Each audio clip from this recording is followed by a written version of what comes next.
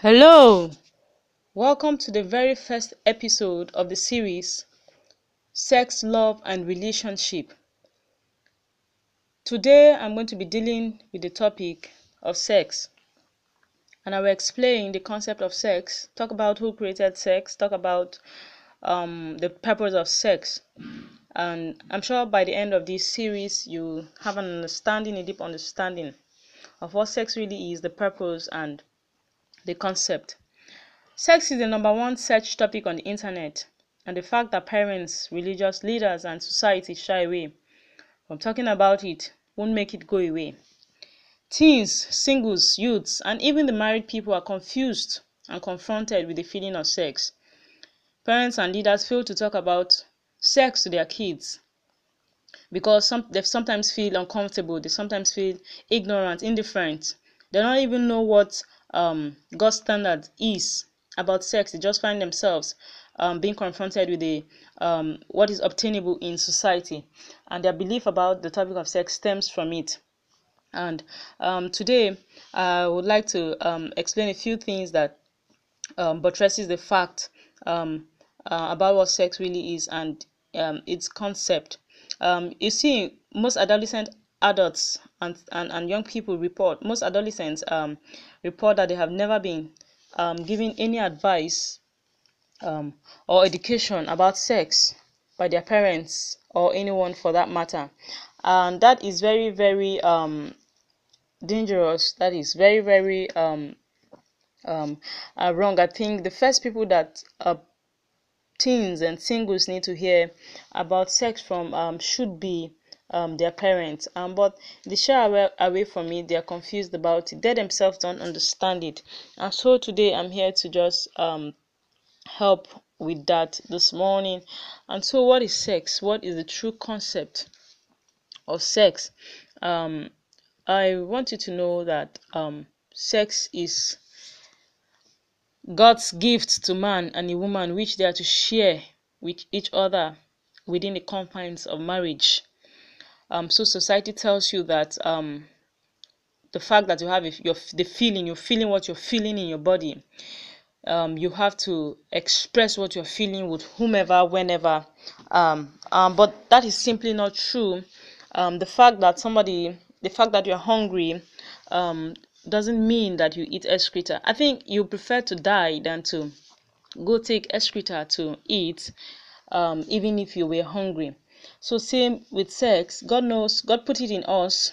Our sexuality is good. What you're feeling in your body is not strange. What you're feeling is good. God put it there for procreation. God put it there so that the human race will increase, the human race will expand, the human race will grow. So what you're feeling is not wrong. The problem is that the feeling is inappropriately thrown and expressed. So Dr. Miles Moore of blessed memory says that if the purpose of a thing is not known, abuse is inevitable. So when you take a car which is meant to drive on land to drive in water, then you're looking for problems. You're trying to destroy that car. When you take an airplane and says it must fly on the ground, then you're looking for a crash there. And so it is with what God has put in us. When you give your 10-year-old child the keys to your car to drive, even though the car originally belongs to him as an inheritance, when you give them that key at an age when they are not ready to drive, then there's going to be a problem. There's going to be commotions. So you see, that's what God did with us. He put our sexuality in us, but for a purpose. So sex is for a purpose. Sex is for a season in our lives. Is for a time in our lives. So Ecclesiastes chapter 3 verse 1 says, for everything there is a season, a time to be born and a time to die. A time to be poor, a time to reach. So for everything there is a season. There is a season to go to school, primary school, secondary school, university. So you have to go through all this process before your dream of becoming a doctor, an engineer, whatever it is, comes to pass. So there's a period of sowing, of waiting patiently. So God put the sex drive in us, but for a period where we wait. And you see, sex is first about honoring God. It is about honoring God. It is about honoring God. God wants us to honor him in our bodies, as he says in 1 Corinthians chapter 6 verse 20.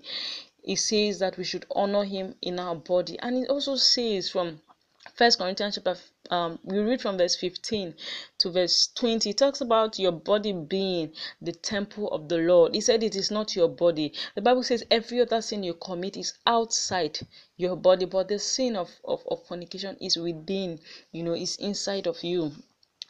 Is a sin against your body. And he says whosoever you join yourself with is a harlot, and that person you join yourself with, you become one with that person. So God doesn't want you to be one with different kind of people, but just one person, the person you eventually get married to. Our sexuality is good. Sex is God's gift. It is a gift God has given to man for them to share with the person they got married to. God wants you to keep that gift until you get married, and then you give that gift to your spouse. Sex is good. Sex is sacred. Sex is not evil.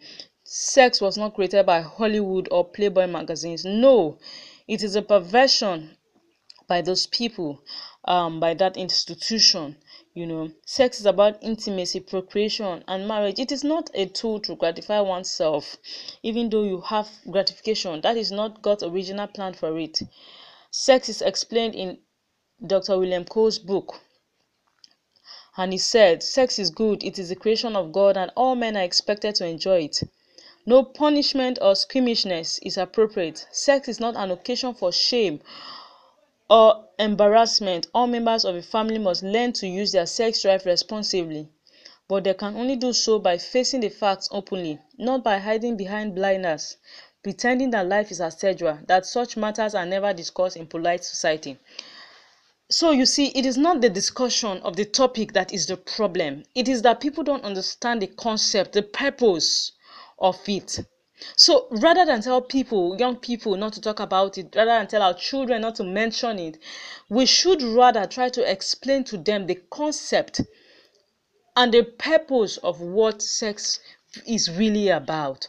So as a young person, you need to understand the concept of marriage, of sex. You need to understand the purpose of sex. You need to know who created sex. Sex was created by God.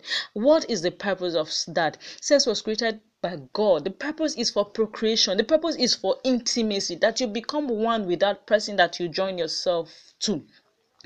And so you must understand that not talking about it doesn't make it go away. So a lot of people are not talking about it, but they keep engaging in it. They keep on engaging in it in the wrong way, with the wrong set of people. People who feel embarrassed to talk about sex in public should know this. It is not the open treatment of sex in our society that is wrong. It is a context of that treatment. We gain nothing if the right people do not talk about sex. We gain nothing, because we can see around us the consequences. I've had to deal with a lot of issues this year of teen pregnancy. A lot of young people in secondary school, in early years in university, getting pregnant, and you see the ladies unfortunately bear the brunt of wrong sex before marriage. They bear the scars, they bear the shame, and the guys have no mark on them to show that they have done this. And so it is important that we understand the context, and if we engage in sex within the context that God has planned for us, then there will not be so much confusion, there will not be so much pain. You talk about teen pregnancy, you talk about single parenting, you talk about curable and incurable STDs. Even with a high distribution of condoms every year, the increase, there is an alarming rate of sexually transmitted diseases and HIVs and around, infecting and affecting the lives of young people. And you see the consequences are very grave, but we must understand the concept of it. It is a gift to be shared within the confines of a married relationship and for a season. So if you can control your hunger, you can control the sex urge. If you can control that thing that tells you to go and steal something that does not belong to you, even though you need it at that point in time, you can control the sex urge. If you live in a country where the government says don't do this and you are able to obey it, then because you know the consequences, then you sure can control the sex urge. So I want you to understand that sex is sacred. All humans are sacred. You cannot use it selfishly or irresponsibly without serious damage to yourself or somebody else. It is a gift that must be cherished.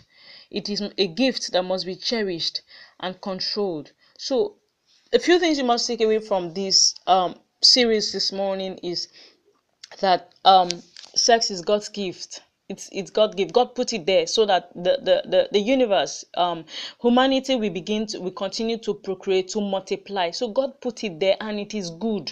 God put it there and it is good. The second thing you need to know that the first thing I said, sex is a gift from God. He put it there. The feeling, what you're feeling in your body is not strange. It is good. God put it there. But for a time, for a season, God put it there for a season when you get married. Like Paul said in 1 Corinthians chapter 7, that if you have come of age and you need to express, you can no longer control that sex urge, then you should get married if you've come of age. So everything from Genesis to Revelation tells us that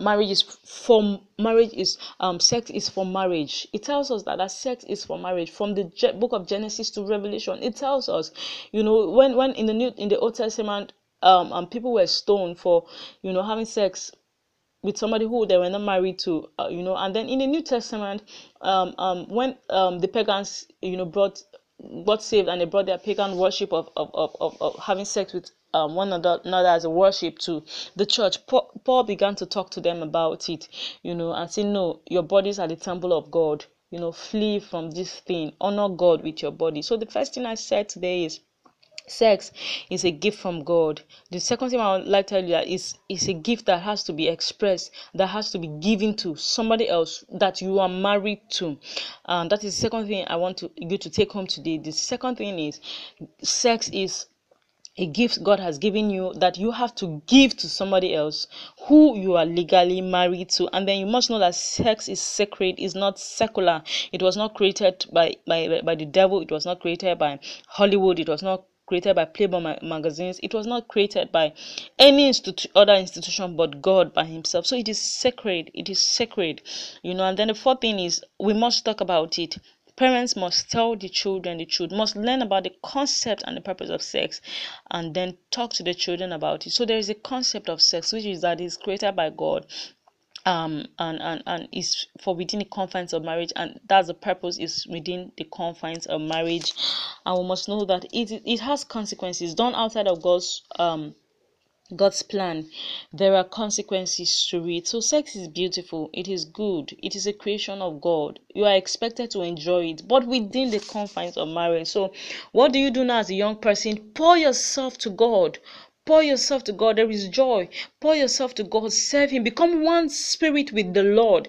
When you become one spirit with the Lord, that feeling of sexual gratification takes second place. The problem is that most times we are not, people are not spiritually joined to the Lord, and so there is this vow in their hearts. But when you are joined to the Lord, and then you are able to see the true concept, the true purpose of sex, you must understand that you must honor God in your body. God wants you to honor Him. So above all that I've said today, sex is about honoring God. God wants you to honor Him with your body by preserving that gift He has given to you. For the person that you get married to, God wants you to honor Him in His body. And I know that today God's grace is released upon you in the name of Jesus. For anyone here who have said, oh, I've begun to engage in sex, it looks like there's no going back, I tell you the truth, that you are not too far gone for God to have mercy on you. Call upon His name, ask Him for forgiveness, and He's going to forgive you your sins. He's willing always willing to forgive you. You can make a turnaround. It's not too late. Even if you've had a child outside of wedlock, it's not too late to say, oh, I'm going to begin to live a life of sexual purity and honor God with my body. I know that the grace is available for you today, and I know that God will help you in the name of Jesus. Look forward to the next episode of sex, love, and relationship. And in the next episode, I'm going to start talking about the truth, the very truth about sex, and your eyes will be open to understand so many truths about sex that will help you live a life of sexual purity within and before and within marriage. And I know that God will bless you. Have a wonderful week ahead. God bless you.